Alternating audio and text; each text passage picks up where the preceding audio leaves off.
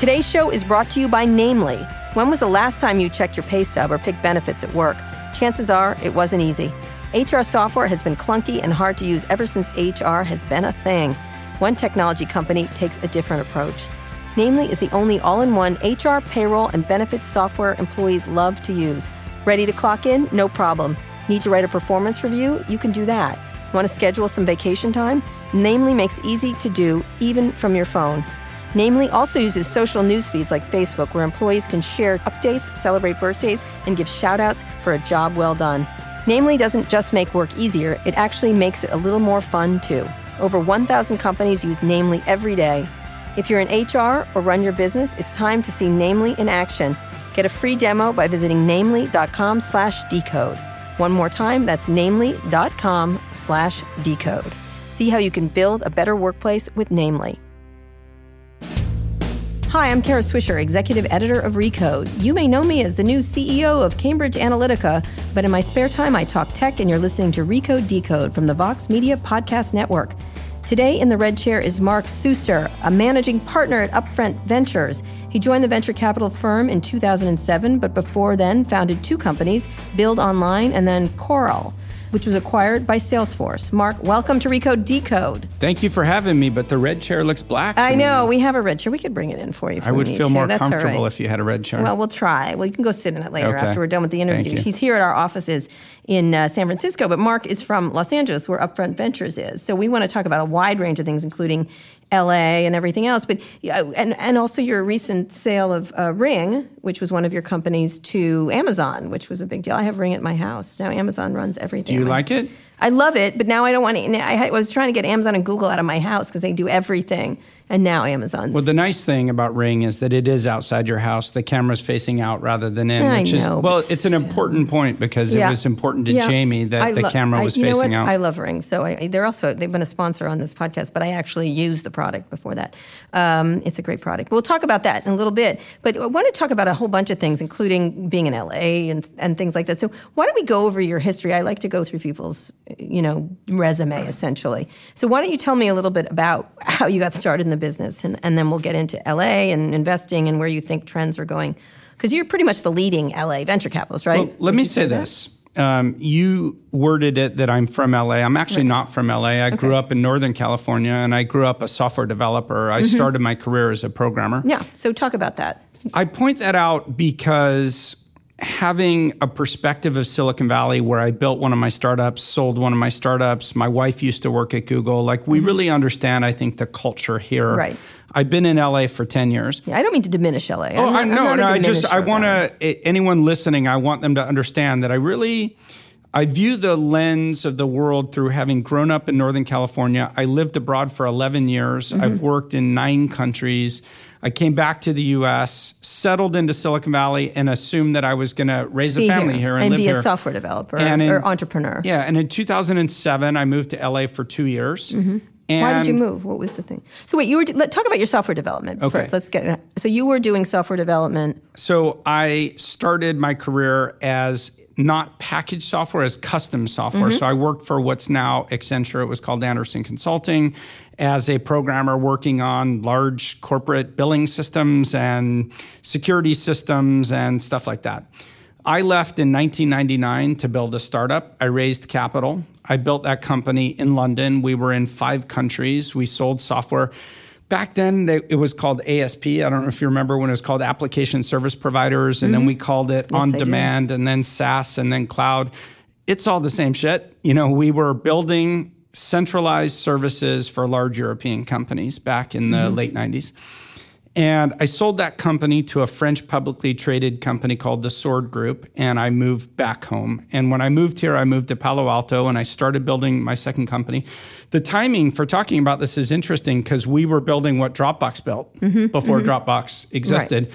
And I sold that company to Salesforce, and we became Salesforce Content Management System. Okay. And you didn't stay at Salesforce. I decided not to stay at Salesforce. You just want to be part of a big company, or? Yeah, I think at that point I was 39, and I had been running companies for 10 years, and I think I felt like I was my own boss. And Salesforce is a wonderful company. I have very close friends who are still there and have been there through all the years. But it's very much Mark's company, Mark and Parker, and I was looking to do my own thing again. Right. And so talk about moving to LA. So you thought you'd have this sort of serial entrepreneur kind of. So the fund that I'm with, it's Upfront Ventures. I actually run the fund. I've been running it since 2011. The founder, Yves Sisteron, was on my board. So they had invested in me. And so Yves said to me, why don't you come to LA, learn the business, stay for 2 years, and then go open our Silicon Valley office. And that was Why the did you plan. want to go into venture from doing... I wasn't sure if I wanted to go into venture. I actually called him and said I wanted to do another startup. I thought I was going to do my third. And he was looking for an operator because I think he recognized that increasingly capital was just capital. Right. And anybody has money, right? And entrepreneurs were looking for people who had actually walked in their footsteps and done their job before. Right. Honestly, my thought at the time was, it's worth a try. I was 39. If this works, this could be my career. And if it doesn't work, I could always go back to being an entrepreneur. Right. And so you moved to LA. And had you spent time down there? Did you know much about the tech? I had lived in LA from 91 to 94. Right. So I did my undergraduate at UC San Diego. There were no jobs when I graduated college in 91. It was a recession. I really wanted... Also, LA wasn't a tech center. Well, I wanted to live in San Francisco. Aerospace, that was my goal, was to live in San Francisco because I wanted to work in the tech sector. But there were no jobs in 1991, so I took the job I could get because I really wanted to be a programmer, and I got a job in LA, and my first client was JPL, Jet Propulsion Laboratory, where they design rockets to put a man on the moon. And I traveled all over the country working for large corporate clients. So I worked in LA for Southern California Gas Company. I went out to Miami and worked for Florida Power and Light. My area of specialty was distributed computing. This is pre-World Wide Web. And we were working on how to take servers and connect them with clients and dealing with the network in between. It's called middleware. And what happens when a transaction doesn't complete and you have to roll it back and so on and so forth. And so I moved with Anderson at the end of 94, early 95 to set up an internet practice in Europe. And I spent all my time with telcos, helping them figure out how to launch internet offerings. I remember that era. So when you got back to LA, were you worried about that idea? Because, I mean, we're going to talk more about the LA market, but it hadn't been the center. They had all these sort of flame outs, essentially. They had MySpace and then Demand Media. So this is, if I take you back even further, in the emergence of the internet, what LA was really good at was monetization. And you know the saying that necessity is the mother of all invention, because they couldn't raise capital. They didn't have big funds. So they had to find a way to monetize. So Google's model was actually borrowed from Overture, which built GoTo.com. You probably remember that, Bill Gross. And when Bill Gross went to TED and talked about a pay-per-click model, he stood on stage at TED and was booed. He was booed for talking about pay per click. Right, I remember that. He was walking to the elevator, and a gentleman came up behind him and tapped him on the shoulder and introduced himself and said, I think that's a really amazing model. Could I be your first customer? It's a true story. Bill will tell you if you ask him. And his name was Jeff Bezos. And he became the first big client of GoTo.com, and he was doing pay per click and driving people to buy books. And it turned out that model worked so well that I was at that TEDCon. I was at. Oh, you were.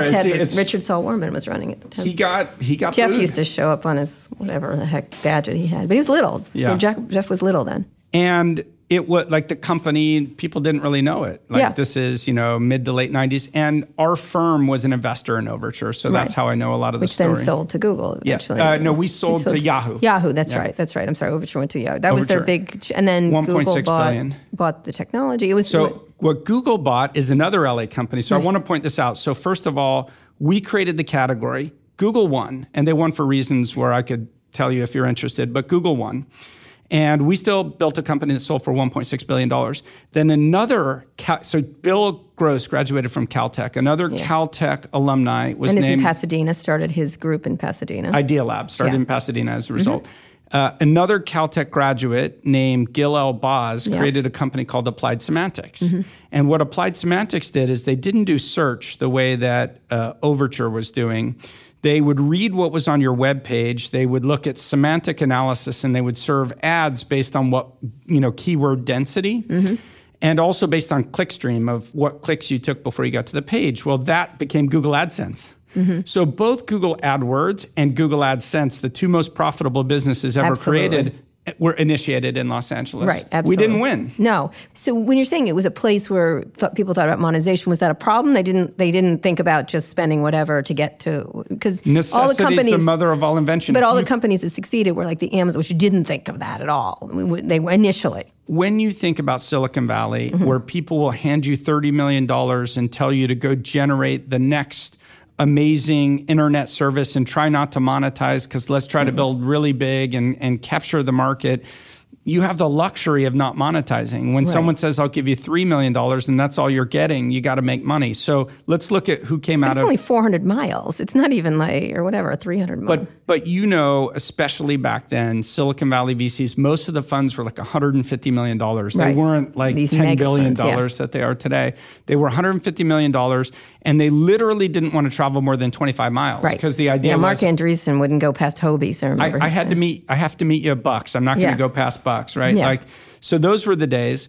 And if you look at Commission Junction, and you look at Price Grabber and Shopzilla and a whole bunch of these Lower My Bills, they were all finding ways to arbitrage money and to drive eyeballs to websites. And they were all monetization techniques. Right, techniques. And why was that? Why? Again, I think LA is a place where people have to make money. Make money, right. So look at MySpace, okay? Right. So MySpace actually came out of a direct marketing initiative. They started by direct marketing face creams and stuff like that. Right. And it wasn't working, and the internet had crashed, and they realized that they could go buy a bunch of email lists from all these VC-backed companies that didn't succeed. So they bought all the email lists, and they started emailing everybody and driving them to a social network called MySpace. That's how MySpace was born. A lot of people don't know that either. Yeah. But it was data portability. It was born out of selling face cremes initially. Yeah, there were some controversial face creams in there, by the way. Yes, I agree with you. They burned people's face off. I'm not as I recall, it was a sketchy group of people. I was not an investor. I was not around. There were some Bitcoin people seem ethical. There were some good people. There were some less good people, as is always the case. Yeah. I know some of the good people. Yeah. So in any event, if you look at, we had a failed start with Overture. We didn't become Google. We had a failed start with MySpace. It didn't become Facebook. But it was inevitable that it would start to happen. And what I think is unique about LA, at least in consumer web, we can talk about hard tech in a minute, but in consumer web, we really understand the sensibility of brands, of consumers, of marketing, of how they make decisions, but also of design. So look at Gen Z, two of the leading products created in the last 5 years in the consumer space, Snapchat, LA-based, and Tinder, LA-based. Yeah. And I don't think that's by accident. And you look at other companies, people tend not to associate with LA, but Riot Games, League of Legends, bought for $10 billion ultimately, created in LA. Right. Well, we'll get to that, like why that is, what's different. So when you went down there, you went there to, did you consider yourself an LA venture capitalist, or was that going to be your focus? Because you are kind of the center of LA tech. I went for 2 years, and my wife worked at Google. Right. And I promised her we would come back. Right. She did not want to live in LA. I actually promised her we would never live in LA, so I broke that promise. Right. She saw the film Training Day, Ethan Hawke in the bathtub with a gun in his mouth, and she's like, I'm not living there. And after 9 months, no joke, she said, I'm not leaving. Oh, wow. LA's a wonderful place. It's 19 million people. It's very diverse. It's not monocultural. So anyway, so I was there.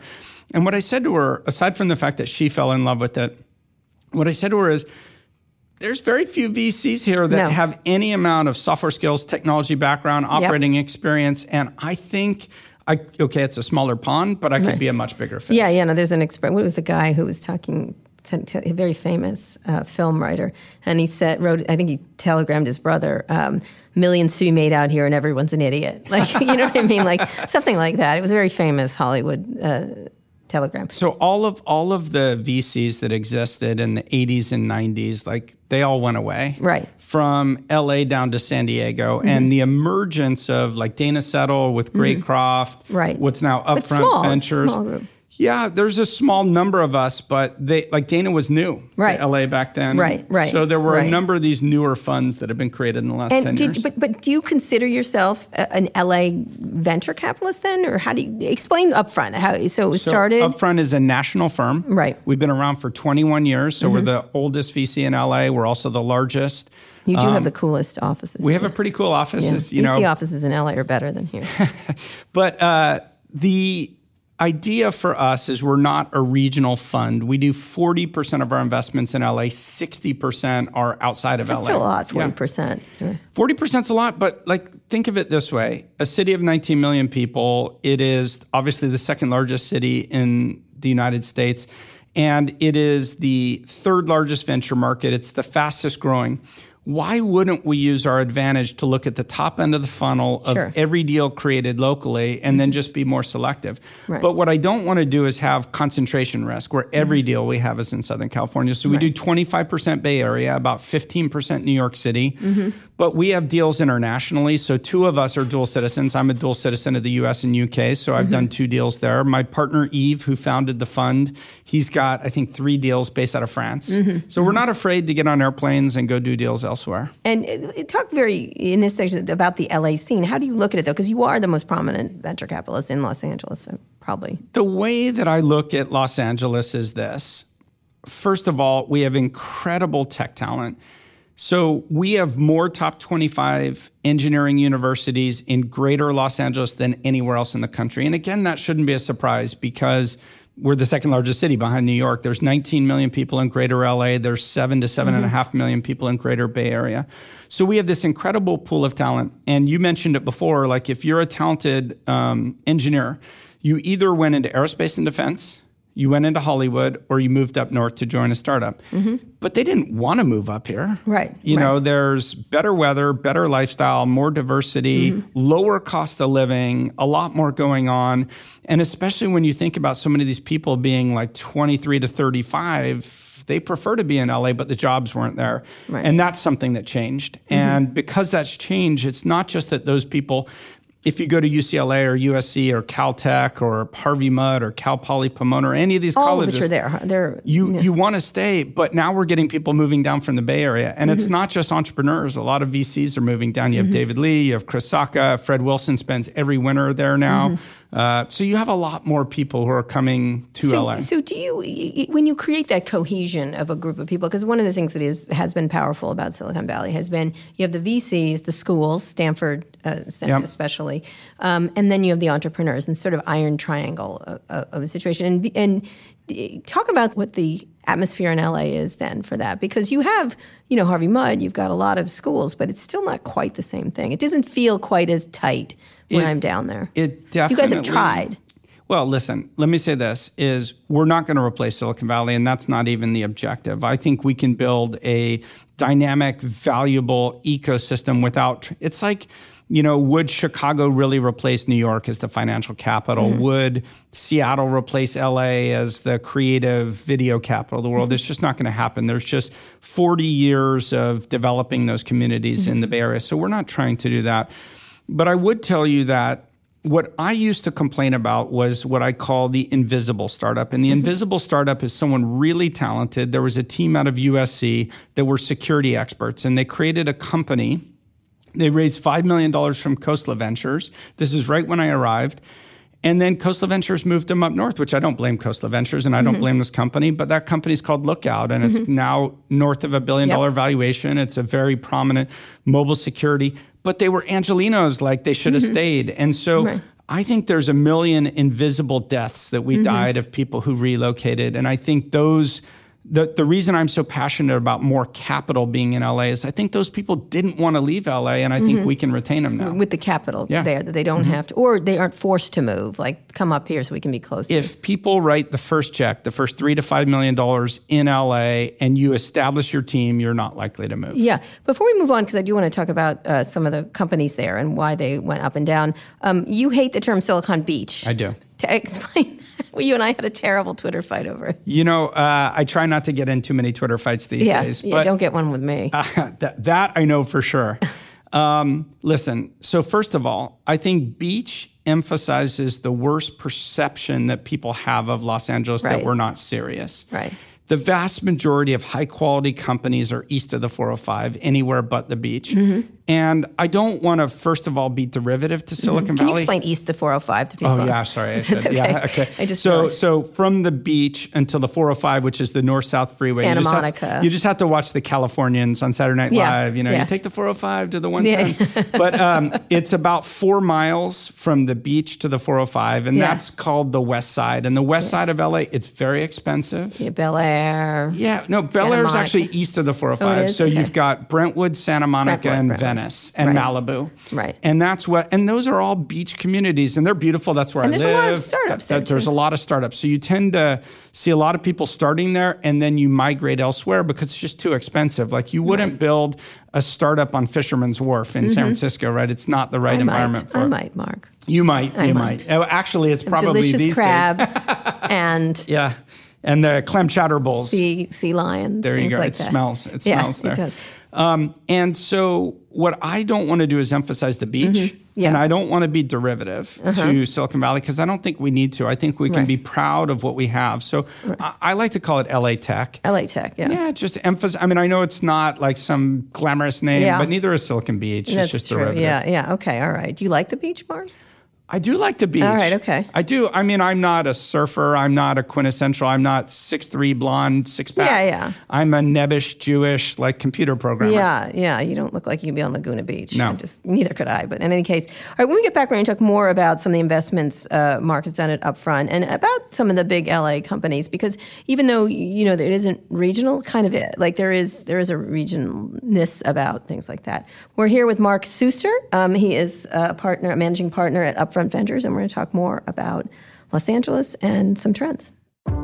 Today's show is brought to you by Freshly. Meal kits are so last year. Freshly is the new way to get dinner on the table in no time. Their chefs send you delicious, freshly prepared meals so you can eat better without any of the work. No cooking or cleanup required.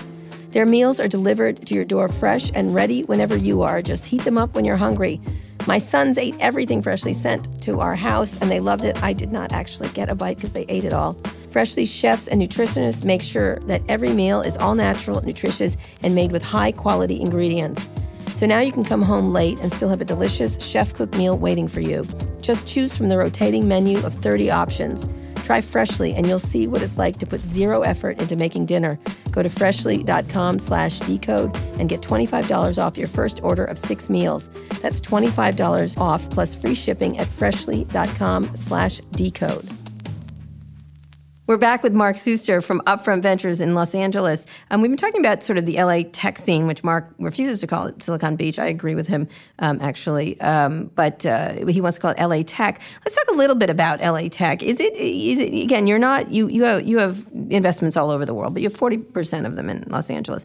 Talk to me a little bit about the LA scene, because what seems to have happened, there's been, one of the things that helps Silicon Valley is there's so many successes in one place. There's more than one, essentially. In LA, the experience has been one at a time, and then many of them have flamed out. MySpace, big and hot, then not. Demand Media was the next one, and now Snapchat is struggling, even though I think the world of Snap, I think it's a really cool company. But it's never had that. Do you need to have that big group of companies there, or is that not necessary?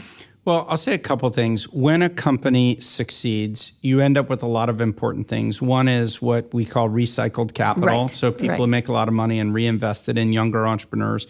You end up with mentors. But you end up, so what Silicon Valley has an advantage of is people who have seen scale. Right. Because you could have a great engineer from Indiana or St. Louis or Florida, and that engineer is no less qualified than someone who's from Silicon Valley, but if they worked at LinkedIn and saw scale, or Salesforce or Facebook, they have an advantage. They understand both not only how to scale, but they understand consumer behavior in a way you don't if you haven't seen scale. So an example, when I moved to LA, I funded a company I know you're aware of called Maker Studios. And the first thing I sold to Disney. We sold to Disney. And the first thing I did is I recruited a former colleague of mine from Salesforce to move down to LA to be the CTO. He had seen scale at Salesforce. He stayed for 5 years after we were acquired. And I really wanted to build a company that could scale. So he hired 55 engineers. So we built a real engineering team at Maker Studios. And so we ended up selling. He stayed for his lockup period, and he's got another startup now. And so that rinse and repeat process is happening more in LA than it ever has in the past. Right, but there has to be a few companies like Google. Yeah. But now people this. have seen scale at Tinder. They've seen scale at Riot Games. They've seen scale at Snapchat. And actually, you're seeing people break out of SpaceX. People forget that SpaceX is an LA-based company. They forget that Elon lives in Bel Air. He lives in LA. Nobody forgets that. But Elon's his own little planet over there. He's not. I don't think he mixes a whole lot. I think he's not even on the planet. Yeah, he's stratospheric. I think he's the greatest entrepreneur of our times. But I have seen him out at dinner. I've sat next to him at a dinner party, and it does happen because he lives in LA. Yeah, absolutely. He used to live up here, actually, if I recall. I remember him at X.com. That's when I met him. Which became PayPal. Well, no, he merged with them. He merged with them. Yeah. A combined company. But when you have one, it does create, if there's problems, like Snapchat right now, for example. Let's actually go back. What happened from your perspective to the MySpace and demand? And those are all individual problems that they each had. So MySpace in particular, I think, didn't architect its technology right for scale. So I think that was one of the problems. Number two is, I think they made a mistake, which is Rupert Murdoch, when it was YouTube was bought by Google. And it really pissed them off because they wanted to buy YouTube because YouTube became successful on MySpace. Yeah. And so video became popular in the era of social media. Photos became popular. So what he didn't have was he didn't have the currency the way that Google did because it had this stratospheric public market valuation that it could pay $1.65 billion to buy YouTube. And he was really pissed off. He went out and bought the trophy prize, which was PhotoBucket. Right. Because he thought, I'll buy the photo one. And then he shut down the API. So he didn't allow developers to build on MySpace. That's the thinking. And that's right when Facebook opened up. So you had Zynga and you had Slide and you had RockYou. It was a mentality. They had opened up, and they opened up the platform community at exactly the time MySpace shut it down. So I think that's really what happened. And Rupert just thought he could innovate internally.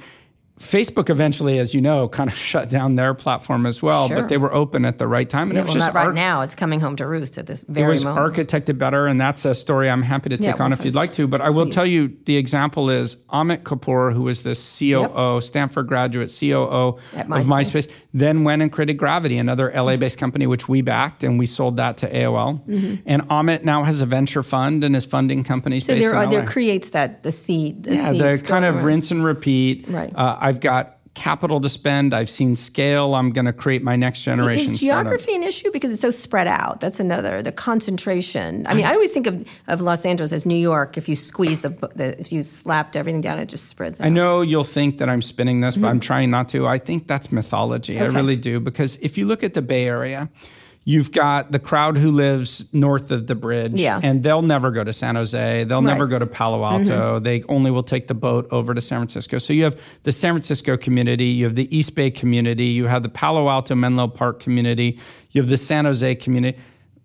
People don't do that in the Bay Area. You'd sooner get on a plane and fly to LA than you would be to go to San Jose. Right. The same is true in LA. You have pockets. So our main pockets now are Santa Monica, Venice, which is the west side. Where Google has a big thing, Snapchat has, and they're moving. Well, so they've all moved down to the second pocket, which is going to be 20 years from now, the big thing in LA, which is Playa. But I think... Explain where that is. That's near the airport. That's down just north of the airport. So it's about 20 minutes south of Santa Monica. But the important thing is it draws from Redondo Beach, Manhattan Beach, and Hermosa Beach south of the airport. And the reason that's important is you can draw all the young people because the young people want to live down there, and it's more affordable. But it's also by freeways. So you can take the 405, which we talked about earlier. You can easily get in there. And so it was undeveloped land, and you'll see a lot of development down there. Yeah, it was a controversial development initially. It was. Yeah. And what I think you'll see over time is actually the growth of downtown Los Angeles because there's tons of industrial space. It's much cheaper, and you can actually get there from North LA, from over in the valley, but you can also get there from east. And it's a lot more affordable, and it draws from many more parts of Los Angeles. And you probably know this. We actually have public transportation now. You can take a train, a light rail from Santa Monica to downtown. You can go from North Hollywood to downtown. So as the rail system has been built up, I think it becomes a lot more commutable. Right. And then so you have that area is the downtown pocket. Nasty Gal was down. There's a whole bunch that were down there. So a lot of people that are in e-commerce are downtown LA. So media and e-commerce has really been in downtown LA. And then not much in Beverly Hills in that area, right? No, because Beverly Hills is too expensive. It's like building a startup in Atherton. Yeah, but you've Tinder, where's Tinder's around there, right? Don't they? So Tinder it was in Beverly Hills. Yeah, but that's because IAC. Yeah. It was started at IAC.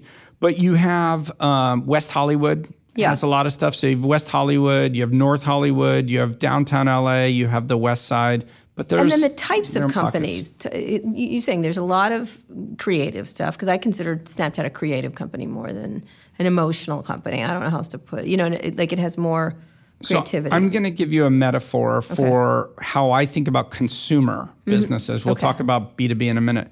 But consumer businesses, you have infrastructure. So in order to build, let's say in the era of shipping, in the era of airplanes, you needed airports, you needed deep water ports for shipping.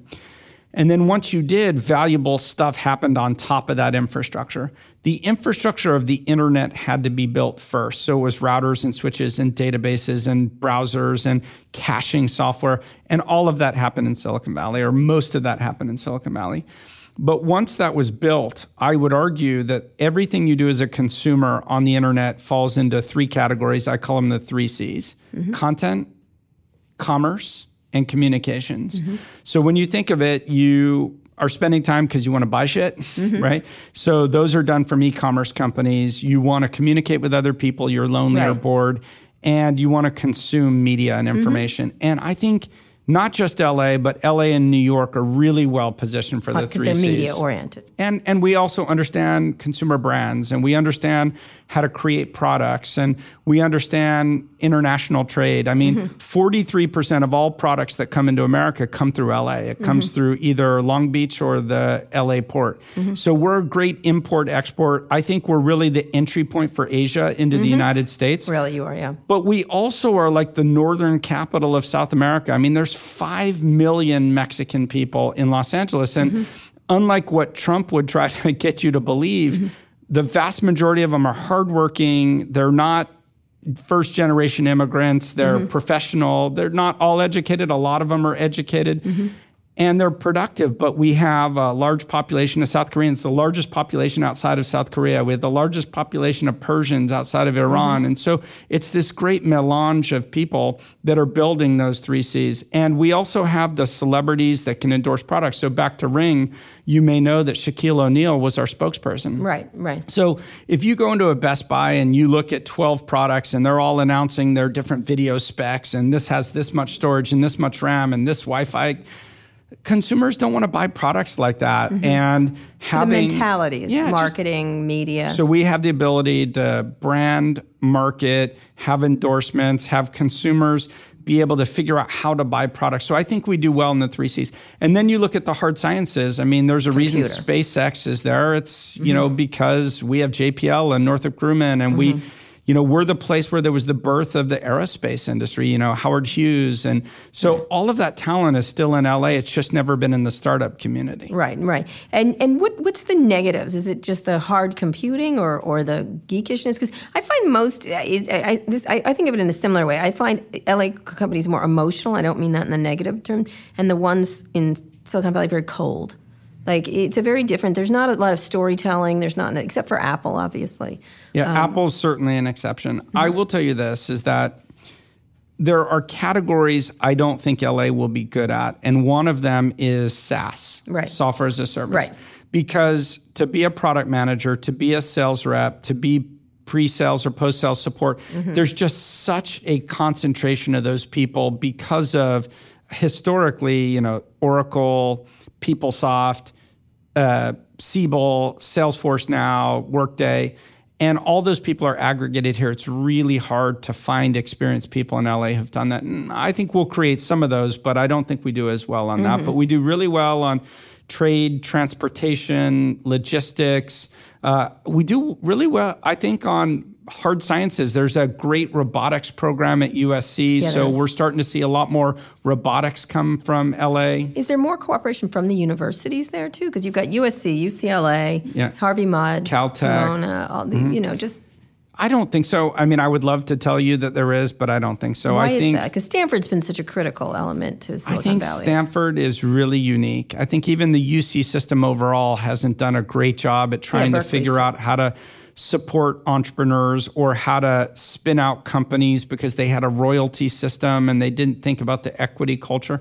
I think Stanford's really led the country in that. So, but why not? I mean, Harvey Mudd, come on, or Caltech. I don't know why it is. I can tell you at Caltech, my perception, even though we have incredibly successful alumni from there, is that it's more theoretical school. It's less practical applications. So MIT, I think, has done a better job in the startup world at creating startups and breeding that culture. Like the places I love Carnegie Mellon. I love for startups. Cars, yeah. I like, actually, Wharton is doing a fantastic job of creating startups. They have these combined programs that are management and computer science together. I don't think we've done a tremendous job in LA. What could happen? How could that be done? People have been trying ever since I've been there. I wish I had a good answer. They set up tech transfer offices. We went and spent a bunch of time on universities. I think there's a lot that could happen. I don't know what the winning formula is. Do you know I've why? tried. You know why? No, but like outside of Stanford, where else does it happen? Like, you're right. MIT doesn't translate it as well. Cal, I don't. Yeah. I mean, Cal's a wonderful place. I haven't seen the same level of startups come out of Cal. It's right across the bay. Right, exactly. You're right. So when you're thinking about those companies, obviously Snapchat's been the latest big name, and seen as. Can you diagnose? Were you an investor in Snapchat? I was not. Yeah. Why? Were you offered it? You had to have been. Listen, here's what I tell people about Snapchat, and I authentically believe this, even though it sounds like post hoc rationalization. When they went out to raise, there were 1 million photo sharing companies. There were. I didn't think that it would be exceptional relative to all the other ones I was seeing. I was looking at a company called Scout.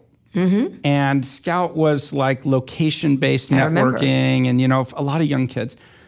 And I was really nervous, honestly, as a parent about protecting children and what would happen if children were groomed on a website like that. I was super close to investing, and the founder is a wonderful guy. He's out of, I think he's Finnish, if I remember correctly. Maybe Swedish. And he spent so much time, energy, and effort in building systems to protect the children, but still 3 children were raped through the system that were groomed. And you can't control everything, right? But I just had so much nervousness over investing in something. And at the time, Snapchat was inappropriate pictures being shared. And I felt like they hadn't built stories. It hadn't been a mess, the same kind of app that it's become. So that was that. And then all of a sudden, it took off and it became massive. And Mark famously tried to create an app to buy it, and then create an app called, was it Poke or something to compete with it? And that actually just gave it more oxygen. Right. And by the time it just really had taken off, I don't think I could have competed and won, because Benchmark came in and they offered him, I don't know the exact numbers, but I think order of magnitude like 12 million at a 60 pre. And back then, we were a smaller fund, and I'm not saying we would have won it if we would have competed, but Benchmark had the success across their portfolio to take a bet like that. And again, this is many years ago. These days, a lot bigger checks are being written. I just think even if I wanted to compete, I don't think I would have won it by then. So it's a rare exception of one that went from super early stage, Jeremy Liu giving him $500K because he was spreading around a lot of bets on talented teams, and he got a few of them very right. And then just immediately stratospheric success where I couldn't have won it. What about now? What did they do? Because it was, an IPO. Yeah. You take them where you get them, and now it's a big IPO. So Tinder was owned by someone else, so it wasn't. And I'm sorry, what's the question you're asking? What do you imagine's happened now with them? Obviously, Facebook came right back and managed to. There's a few Instagram stories. There's a few things that I think Silicon Valley reporting gets wrong about Snapchat, and there's a few things that maybe I could elaborate on. Sure, please. So I think the narrative in Silicon Valley, because so many of the people that comment on Snapchat are not avid young users of the product, and they compare it to Instagram. I think Snapchat really is more like WhatsApp than Instagram. I agree. And it has a network effect where once people are communicating with all their friends on it, it's very hard to disrupt that. I'm not saying it can't happen, but it's very hard to disrupt. So I think it's a lot more sustainable than people think. Number 2 is They went from brand advertising, which helped them grow very fast because you didn't have to prove it to go sell a $2 million campaign. You didn't have to prove efficacy. And they shifted it towards a direct marketing or a CPA model where people now are doing a lot more DR. And that's more sustainable because it's direct bidding and they have a bidding platform. And they've shifted all that revenue without falling off a cliff, which I think is a monumental achievement that people don't talk about. The things that I think they didn't get right were twofold. Number one is I don't think they understood the world of influencers well enough. And I think Evan really was reluctant to serve them. LA. Yeah. But I think it's his personality. It's his personality. And we did marry a supermodel too, you know. And they chose not to lean into that. And a lot of those people ended up at Instagram. And I think you could have sucked the oxygen out of the room and enabled them to stay on Snapchat, and would have been harder to get Instagram to bring them over. Number two is I believe that you had to build a management infrastructure that over time learns how to decentralize power and to hand off power and build a hierarchy and a campus and a company culture that can withstand the trauma and the changes. And I don't think they've done that. And that'll be their big challenge going forward. Yeah, do you think they can do it? I mean, look at Facebook with Mark. I don't know. It's hard. I don't know. Okay, but at least Facebook has a campus and a culture. And you have Sheryl that, you know, at least has had enough power to build organizational structure that I don't think Snapchat really invested in. Right, and they need to do that. I think are you worried about their? What do you imagine they need? So those two things, and and I agree with you on the communications part. I think they're much more robust. They're also much more innovative. Facebook just borrows and doesn't come up with anything fresh. It's the funniest thing to me because if the situations were reversed and Snapchat was a Northern California company and Instagram was an LA-based company, everybody up here would be screaming bloody murder about how we're stealing IP.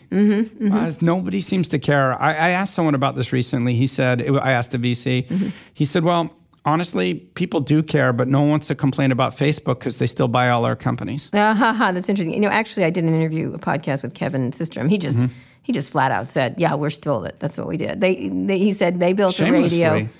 Well, he just said it. Like, he didn't even bother. And I appreciated that, actually. He said, you know, they built a radio and we built a better radio. So what? Did they have the things on radios? And I was like, okay, all right. You're going to defend your behavior. That's fine. Instagram has reached a point where some of the product is better than Snapchat. Some of the product is better, and I think Snapchat's paying attention. But I think Snapchat also has an innovation engine of things that are in the pipeline that are coming. They're 100% more creative. It's not innovative. They're more creative. That's the difference. Look at even like Bitmoji and look at the success of Bitmoji and bringing in characters into your stories. You know, what we talk about augmented reality, but really they kind of led in augmented reality. They did. 100%. So the question is, can they keep that innovation engine coming? I don't know. That's hard. All right, we're here with Mark Suster. He is a venture capitalist at Upfront Ventures in Los Angeles, talking about LA. We're going to talk about the broader stories, but I do want to get to Ring in our next section and more about where he thinks venture capital is going, especially with the huge amounts of money from SoftBank and others and how it's changing. Today's show is brought to you by TransferWise. Do you ever need to send money internationally? Sure, your bank or PayPal can get you money from A to B, but that transfer will cost you more than it should, a lot more. That's the old way of doing things. Let me tell you about the new, smarter, and cheaper way to send money internationally, TransferWise. TransferWise was founded by two friends who were frustrated by their bank's bad exchange rates and high fees. They wondered, what if we could bypass the banks entirely? So they built TransferWise. That was 7 years ago. Today, more than 2 million people use TransferWise, people sending money home, businesses paying suppliers, freelancers getting paid. The list goes on. TransferWise's clever new technology gives you a great exchange rate and a low fee, so it'll put some extra money in your pocket for more important things.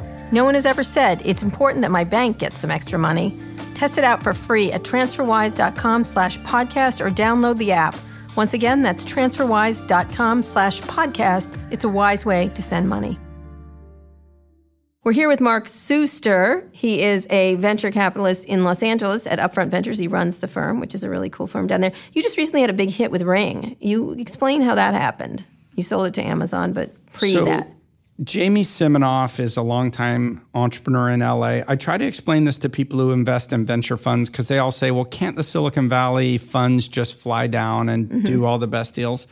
The reality is a lot of the people we're backing, we've known for 10 years. Right. So Jamie created a company called PhoneTag. I don't know if you ever used that, but it was a great product. I did. In the early days of voicemail, where most of us didn't want to sit and listen to voicemail all day, it created transcriptions for you. I think the company name was SimulScribe. The product was PhoneTag. So I knew Jamie through that. He then created a second company. It was called Unsubscribe. It wasn't for me, but he was creating products, innovating. Then he created something called Edison Labs, and Edison Labs was going to start spinning out a lot of companies. And they came up with this idea they called Doorbot. And I was hanging out with Jamie at a local conference, and he was telling me about Doorbot, and he said it was security doorbells.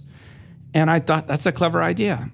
You know, I've got ADT as an alarm system, but it's kind of a crappy system. They kind of provide crappy service. Yep. There's no video, and I believe in computer vision, and I think there's a huge trend towards not just video, but video and laser and infrared and other ways to interpret the physical world with computing devices. And that's what Jamie was building, and I didn't know would people care or not, but I knew he was a great entrepreneur, so we brought him in.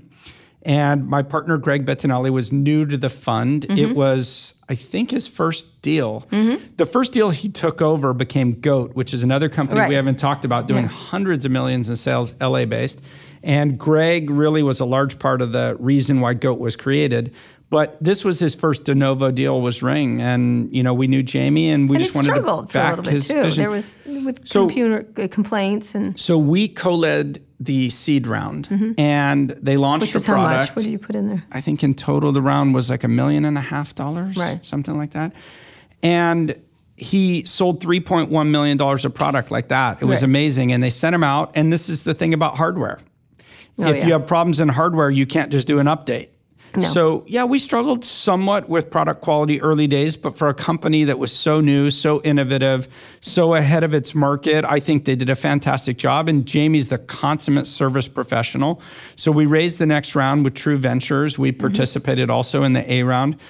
And then he had enough capital where he replaced a lot of the malfunctioning products. And he built a better version, and then a better version, and then a better version. Shaquille O'Neal. Well, Shaq came in later, but where we really struggled was the next round of capital, because there was a Silicon Valley narrative. That hardware didn't. They had spent a lot of money on hardware. The narrative was Nest would beat us. Oh, Nest, yeah. Yeah, and they just kept saying, well, Nest is eventually going to do this, and Dropcam's going to do this, and they never did. Like, they never. Well, they did. They just did. Look at their product. They basically copied Ring. They did. Verbatim. And they have very nice commercials, I'll have to say. For years, though, they really struggled to innovate, where Ring has outpaced them at every step. And so actually it was a venture fund set up by a home builder who understood the market, which was Shea Ventures. Now I think they're called Calibrate now, that stepped in and led that round. And then Kleiner Perkins came in, and Richard Branson came in, and then Shaq. Right. And but the idea was that you couldn't do it. And also hardware was hard. They had struggled here with not Fitbit, a bunch of them like that. They were sort of an anti-hardware thing after they poured lots of money into it. Who's they? Venture capitalists here had the narrative that hardware was too hard, essentially. So the difference, like, I'm not a Fitbit negative person, so I'm not trying to say negative things about them, but here's the difference with Ring. With Ring, if you buy a security doorbell, you use it every month and you get utility out of it every single day. With Fitbit, a certain number of people get huge value out of it forever, and a certain number of people, it goes on the desk, right? Yeah, absolutely. And with Ring, that doesn't happen. No, I and so we have a huge attach rate of people who not just buy the Ring, but they buy the subscription product. Yeah, which I did. And so he started with the doorbell, and then he did a flood lamp, which you can just literally unscrew your flood lamp and screw it in. And then he had a stick-up cam, and then he sold like a solar charging unit, and then he sold a sign that went outside your house. And because he delighted customers, they kept coming back and buying more products. Absolutely. And so why sell to Amazon? This is a huge market. You know, listen, Nest was coming. I think it's not just Nest coming. It's also Amazon wanted to be serious in the category. And I think Jamie took a view that here's a chance for me to not only get a great financial return for investors and employees and himself as founder, but to join arguably the best run company maybe in the world now, and to be a large, important part of that. And I think Jamie found that attractive. Right. And you didn't want to hinder him from that. Did you see a bigger market for that? It is tough. Nest was coming at you. Our job is to support founders. And when they decide they want to sell, we never fight against them. Right. If I had my choice, I would have rather taken more risk and tried to go long. But I'm a VC, and that's what my job is to go long. But it's kind of hard to turn down. I didn't want to sell Maker Studios to Disney either, right? Like my goal is to build long-term, lasting, successful companies that can IPO and create communities around them. Well, not selling does have its appeal. Like that's, Mark Zuckerberg didn't sell, Google didn't sell, but MySpace sold. But the road is lined with people who didn't sell and eventually didn't succeed also. Yes, those stories just don't get told. We have collective amnesia and memory. And honestly, I'm super proud of Jamie for getting to the finish line. I think it's the largest tech acquisition Amazon ever made. I know they paid more for Whole Foods, but the largest tech acquisition, and I'm super proud of him. And he's staying in LA. The team's staying in LA. Amazon's investing in LA. Smart to do that. It was. I was sort of like, the one thing that Amazon doesn't own or Google does. Now they do. Now they do. What can I do? I can't resist Jeff Bezos apparently. So talk about. He also has created a sort of a juggernaut in Seattle in that regard. Well, they have Microsoft and they've had a bunch of companies. Talk about where you think trends are going. SoftBank has all these enormous amounts of money. I just interviewed the DoorDash CEO last night in Las Vegas at Shop Talk at our Code Commerce event, and I think it was $535 million, and half of that was from SoftBank. They're handing out checks of hundreds of millions of dollars. How are you all being impacted by them and what's happened? Because at first it was Marc Andreessen doing that, handing out giant sums of money, but now he's been Marc Andreessen, essentially. Well, let me say it this way. One thing I'm sure you're aware of is the trend that companies are staying private longer. Yes. And there's a certain attractiveness to entrepreneurs to staying private and not being conditioned to the public markets. And because of that, capital is actually chasing the opportunity to still get investments because they can't wait until it goes public. And I think there's an appeal also for entrepreneurs. So I would also say, with this large pool of capital, not just SoftBank, but Temasek, and there's a lot more sovereign wealth funds out of Middle East doing direct investing. The LPs are investing, hedge funds are investing, mutual funds are investing. Two things are happening. One is founders are able to sell stock into secondaries so they can get some monetization, and so they don't feel the pressure to go public. And some of the seed and early funds are actually selling their stock in those transactions. And actually some VCs are. So it's actually being seen as a potential exit. Sure. For some people. Yeah. But when large pools of capital come into companies at early stages, it distorts markets. And so there's going to be some positive stories and there's going to be a lot of negative stories too. Godfather, like take this money or else kind of thing. I've heard a couple where they say, take our money or we'll walk over to your competitor. Look, that's life. I mean, does that matter, all the money, or does it really? You remember the famous story, which is Steve Case running this little tiny company called AOL, and he goes to see. I probably read it. He went to see Bill Gates, and we can buy you or bury you. Which is it going to be? That was the first line of my book. There you go. So I must remember that line. Yeah. And you think that's such common behavior. And I had that in my two startups. I had people saying, I can buy you, I can buy your competitor. And the first time I didn't listen to them and I just kept building. And the second time I thought, I'll have what's behind door number two. Those are very personal decisions. But of course, people feel that pressure. But then you look at companies like, I'm not so sure. Again, I hate saying negative things because I don't really know the company, but let's just take as an example Magic Leap. The enormous amount of money going into a company pre-product launch, I think it just distorts so many things. What does it do? What is it? Well, first of all, you take the pressure off of founders from launching products because if you can... If they're not desperate, I always said necessity is the mother of all invention. Like if you give someone $2 million and they have to launch on $2 million and they have to wake up a little bit earlier and not have as big a team and not waste money on parties and all this other stuff, sometimes it produces more innovation. Like the scene I have in my head is Apollo 13, when they're trying to get the spaceship back and they have these 11 materials and you got to sit around and come up with some way to get the spaceship back. Like that's the mentality I have. Is I think the creative pressure of not being overcapitalized actually helps But with here they are. innovation. So what's going to happen with this? Is it just going to be a lot of failures? A lot I of think money? that, look at the dot-com era. There's not enough rat holes to shove all the money Well, down. look at the dot-com era. Right. We overcapitalize all the companies. It distorts markets because if you can create a company that doesn't have to monetize and you have 8 companies that don't have to monetize, the 3 that try to build successful business models can't, because why would you pay for product if I can get everything for free? Right, yeah. And so it does distort markets in the short term. I think when the markets eventually crash, I don't know when that's going to come. I've thought it was going to be 3 years ago, so don't listen to me. But eventually markets go through cycles, and that capital, some of it will be pulled back out and to put into other uses. I love it's the guy from LA that's prudent and non-spendy. Then what about the big companies that are doing? There's, one of the things a lot of startups here are saying, like, it's not the era of the startup, it's the era of the big companies now. Well, I think most of the innovation is still coming from startups. So if you look at the success of Facebook and Google and even Salesforce, a lot of their innovation now is coming through acquisition. Salesforce just bought MuleSoft, what was it, $6 billion plus dollars. And they had bought 2 or 3 companies before that. They bought Quip. They bought a number of companies. If you look at Facebook buying WhatsApp, buying Instagram, buying Oculus, I think they're buying innovation. And I think Google has done it too. And I don't think anything's wrong with that. I think that's going to continue to happen. It's just so hard to create the environment when you're at Google and you're paid, I'm going to make it up, $300,000 a year plus $500,000 a year in stock grants, and you can turn up when you want, and it doesn't really matter if you don't win in your market. It produces a certain conservatism. So they can't. They don't think. I think it just creates the wrong environment for it, and then there are the rare, unique breed of people who are just built to take the risk on to. Create next generation products, to go out there every day against all the odds, like Jamie Siminoff with Ring, when everyone said he couldn't Amazon do it. too. You'd have to call them pretty innovative. Like, it's for a big company.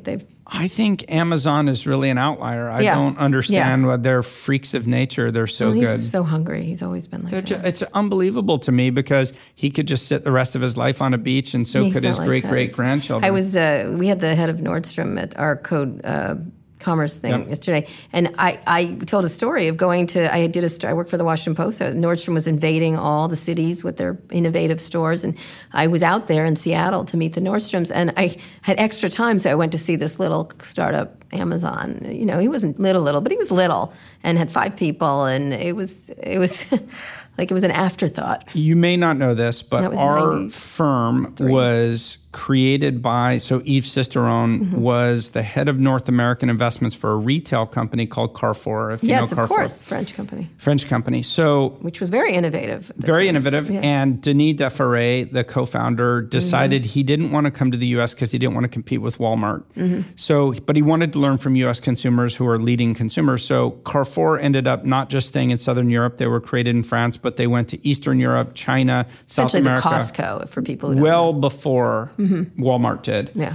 So he said, Yves, why don't you go invest in these companies in the U.S.? So he invested in a small company with 3 warehouses called Costco. Costco, yeah. They took 20% of Costco, 8% of Starbucks. They were investors in Dick's Sporting Goods, PetSmart, Jamba Juice, P.F. Chang's, Ulta Beauty and Cosmetics.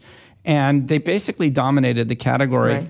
Right. But Yves met Amazon in the early days because all of the Costco team had seen their retail sales, and the numbers were just up and to the right. Right, absolutely. And I think Jeff had like this outrageous price in mind, which was like $60 million valuation. Yeah. And companies back then were funded at like $5 or $10 million valuation. He had a lot of ambition. Yeah. So I'll finish up talking about where we are. Right now we're in sort of a crisis around Facebook. Tech is disliked. There's all these massive technologies coming, automation, robotics, that could be problematic for society. It's not a good time for tech. Tell me where you think things are going from a venture perspective. I would say it's not a good time for democracies. No. Yeah. It's like we all thought that all the trends were heading in positive directions, and, you could very easily talk yourself into dystopian future. But in general, I think technologies have been more good than bad. I just shared this on Twitter yesterday. Like, in all the dystopia that we see every day, I saw a tweet from a guy, I think he was in India, who was teaching poor inner city people, homeless people, how to do design work using a product called Canva, I guess you pronounce it. Canva is from Australia. Yeah, Canva. And I don't know the company all that well, led by a woman. They just raised earlier this year $40 million from Sequoia. Melanie. At $1 billion valuation. I don't know her, but I was reading a lot Listen to my podcast with her. I will. I was trying to learn more about the company and the space. I'm just interested in it. And I see this tweet from this gentleman, and he's using their product in a remote village in India to teach homeless people how to be better designers to improve their lives. And there's a lot of that in the world, and we can focus on our own little dramas. Right, but it's pretty serious. I'm not saying it's not serious. Robotics I'm just saying is serious. AI is... There's both. There's like the positive consequences of everything that's happening, and there's the negative consequences. So where are you looking at? Are you looking at cryptocurrency? Are you looking at, what is just that you are like, So I'll tell you, so cryptocurrency, I'm not as big a believer in cryptocurrency, but the underlying technology, which you hear a lot, this blockchain, I think is transformative. And so I'm spending a lot of time trying to understand that. I just released a primer video on YouTube. If you search on YouTube for Upfront Ventures, you can find my primer video, and I release slides. And I'm trying to educate myself. And a lot of times by educating other people, it forces you to learn. Yeah, then you can have discussions. But I'll tell you what I spend my time on is computer vision. And I'm a really big believer in computing being able to interpret the physical world in better ways than we as humans can. I'll just give you some examples. So I invested in a baby monitor. It's called Nanit. And what we do is we help monitor the well-being of your child when they're sleeping. So the idea is monitor less, sleep more, or sleep more, monitor less. It's most of the people who had baby monitors, it was like, oh my God, is my baby dead? Are they alive or whatever? So our goal is to give you stats every day to help you be a better parent and not feel like you need to rush in all the time. But a byproduct of that is we believe we can predict autism younger than anyone else can, because we believe from about 6 months on, we can start to see signs that doctors yet can't diagnose. And I won't bore the podcast with why, but we have a bunch of data out of Israel to suggest that. But I believe cameras can also be used to predict Parkinson's, because you develop a twitch in your finger and a shuffle in your walk. Alzheimer's, you develop both a change in your voice pattern and a shuffle in your feet. And these things that observationally a doctor can't pick up because they see you once or twice a year, a computer can pick up monitoring. the changes. There's cardia here. There's a whole bunch of things. So we also invest in a company here in the Bay Area called Density. And what they do is they hang a little device above doors that uses lasers to track the patterns of how people move around spaces. Yeah. And Mark Cuban was talking about a different one. Oh, did he? Near shopping malls, and said to watch people's traffic patterns. Yeah. And so part of what we're doing, we're not in shopping malls. We're used a lot in space planning. So working with large people who have real estate, like you take a meeting room like this, is it used 80% of the time or 20% of the time? And of the 80% of the time it's used, does it have 6 people in it or 2 people in it? And it doesn't matter if you're a small building, but if you're in you bring a fresh idea. Computer, it's sensors. I'm obsessed with sensors. Sensors. I talk about sensors a lot. There's going to be sensors everywhere. Industrial scale sensors. And I've invested in 6 companies in the category and across all different applications. But other examples, insurance policies, like if you can't have too many people in a room, we're doing line busting. So you can actually see how many people are on the line at certain places that you want to go. We're helping businesses with things that sound mundane, like HVAC, like when do you turn on your heating and electricity based on when employees come in. I think line mechanics are fascinating. I spent an hour talking to the Disney expert on this. If you're ever interested, I will show you a demo from Density that we have a real-time monitor that shows you line patterns going into queuing up at restaurants. Ugh, I love that. I spent an hour with the Disney person in charge. Like, that person's a genius because they know how to move people around and it's important. Things they say and signage and how you signal crowds. And it was the other thing that businesses don't know a lot about is something called tailgating. So when you go into a building and someone swipes their cart, people follow them in even though they're not supposed to, right? Yeah. And so with Density, we can track tailgating and we can help you know when there's a problem. But we do it with lasers, not cameras. So the important thing about that is we're building an anonymous service. In a world where people increasingly don't want to be monitored with cameras, we made a conscious choice to make it anonymous. Except we're always monitored. You may be monitored by other people, but we've made a conscious choice for people to not be monitored. That's fascinating. It's interesting because right now this Facebook thing's about that. What are you following you around? Yes. Yeah, it's a really interesting, it's computer vision. I like that, Mark. You've made me think there for a second. I'm going to come see all these companies. I want to finish up. You've run a big conference there too, where you have everybody in. You had the mayor of Los Angeles, who may be running for president, apparently. He said on stage with us that he is. That he is, okay. Is he have a good chance? I think he's probably one of 6 or 8 people who could really do it. And I think he would make a great candidate. Yeah, it's interesting. I just did an interview with Anthony Scaramucci, and he thinks Trump will win if the Democrats put up a communist, essentially. He thinks they're going to put up a communist, and that's why he's going to win. Instead of Garcetti's sort of in the middle, isn't he? Sort of more... I mean, he's definitely a Democrat. Yeah. I think he's done a great job at protecting immigrants. He's done a great job at, running the second largest city in the country. I think he's right on a lot of positions, but he's very pro-tech.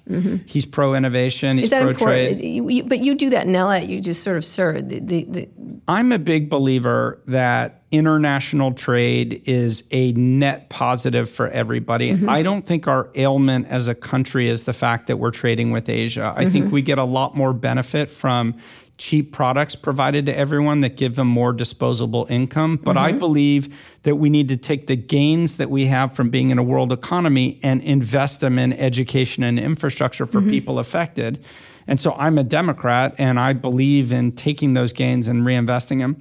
I'm not to the far left, so I don't believe in like Elizabeth Warren's view that we should not be part of TPP because I believe that China will just dominate trade in Asia, and that's a lost opportunity for us. So lastly, tell me one thing that people don't, again, I don't want to regionalize you, but you are the most prominent venture capitalist in Los Angeles now.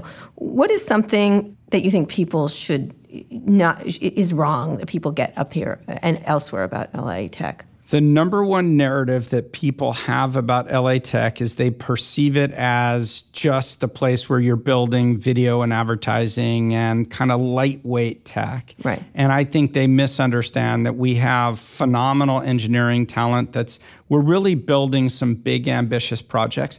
Some of them are going to be very successful. Maybe not at SpaceX level, but that's a phenomenal success. But I'll just give you a couple examples, and I will mention that they are upfront companies so that I'm not sounding like I'm talking my playbook without disclosing that. But Ubeam, which is a wireless energy company, that there's, they've had some positive press and some skeptical press, but they really are innovative, and they've really pushed the boundaries. We have gotten direct feedback from the market that nobody has done the kind of wireless energy transfer we debuted that we've done. At All Things Tech. And Meredith's, in fact, you're right. I remember that. And Meredith's just fantastic. And she's really, truly an entrepreneur and innovator. And I think she's going to build something very successful. You never know. These are always risks. Another is Rebecca Cantar, who has created a way to do cognitive assessment using computer games. So you run simulations where you have, I'll give you an example, a virtual world of fish, of coral, and plant types. And you have to assemble the right fish, coral, and plant types in an ocean environment with the right level of salinity and sunlight and depth to create a self-sustaining ecosystem. How you make the decisions tells something about how your brain processes information. And she built that because she wants the SAT to go away, because she wants to teach children differently. Kids about to take it. We're teaching rote memorization to children where rote memorization isn't what's required. Her first client is McKinsey, and they have used it to start to enhance their recruiting process. So they had, 1,000 people go through it and compared it against their own recruiting process, and they like it so much that they're now embracing it as a technology. But that's being built in Los Angeles. It's real, so the concept is, we only have another second. So it's the idea that it's not this, like, it's not lightweight. We're building the latest technology. Matt Damon startup, essentially. Correct. Although, does he have one? No, I'm kidding. No, but like the Kardashians deserve a lot of credit. You know, I'm a big fan. You can't insult a Kardashian to me. They deserve a lot of credit. And I had her on stage at Code Media. Everyone was shocked by it. I think they've done a lot of really interesting things, whether you like them or not, or like their messaging. It's still... They're amazing. They're innovative people. They're amazing. Anyway, Mark Suster, thank you so much for being here. Thank you for having me. I'm sorry I fuck up your name all the time, but it was great talking to you. Thanks for coming on the show. You're one of my favorite VCs to talk to because you're so smart. And I don't know if you know this, not all of them are. But thanks again for coming. If you enjoyed the interview as much as I did, be sure to subscribe to the show. You can find more episodes of Recode Decode on Apple Podcasts, Spotify, Google Play Music, or wherever you listen to podcasts, or just visit recode.net/podcast for more. If you have a minute, please leave us a review on Apple Podcasts and tell other people about the show. That helps other people discover great interviews like this one. Now that you're done with this, you should check out our other Recode Radio podcasts. On Recode Media with Peter Kafka, you'll hear no-nonsense interviews with some of the smartest people in media and entertainment, some of whom apparently live in Los Angeles. I also host Too Embarrassed to Ask, where we answer all of your questions about consumer tech. And on Recode Replay, you can find audio from all of Recode's live events, including the Code Conference and Code Media, and our recent Code Commerce, which took place in Las Vegas last night. Thank you for listening to this episode of Recode Decode, and thanks to our editor, Joel Robbie, and our producer, Eric Johnson. I'll be back here on Monday. Tune in then. Today's show is brought to you by IBM. By 2050, the world population will reach nearly 10 billion, and food production will need to grow by 70%. Farmers are working with IBM and Watson to help increase their crop yields. Let's put smart to work. Find out how at ibm.com/smart.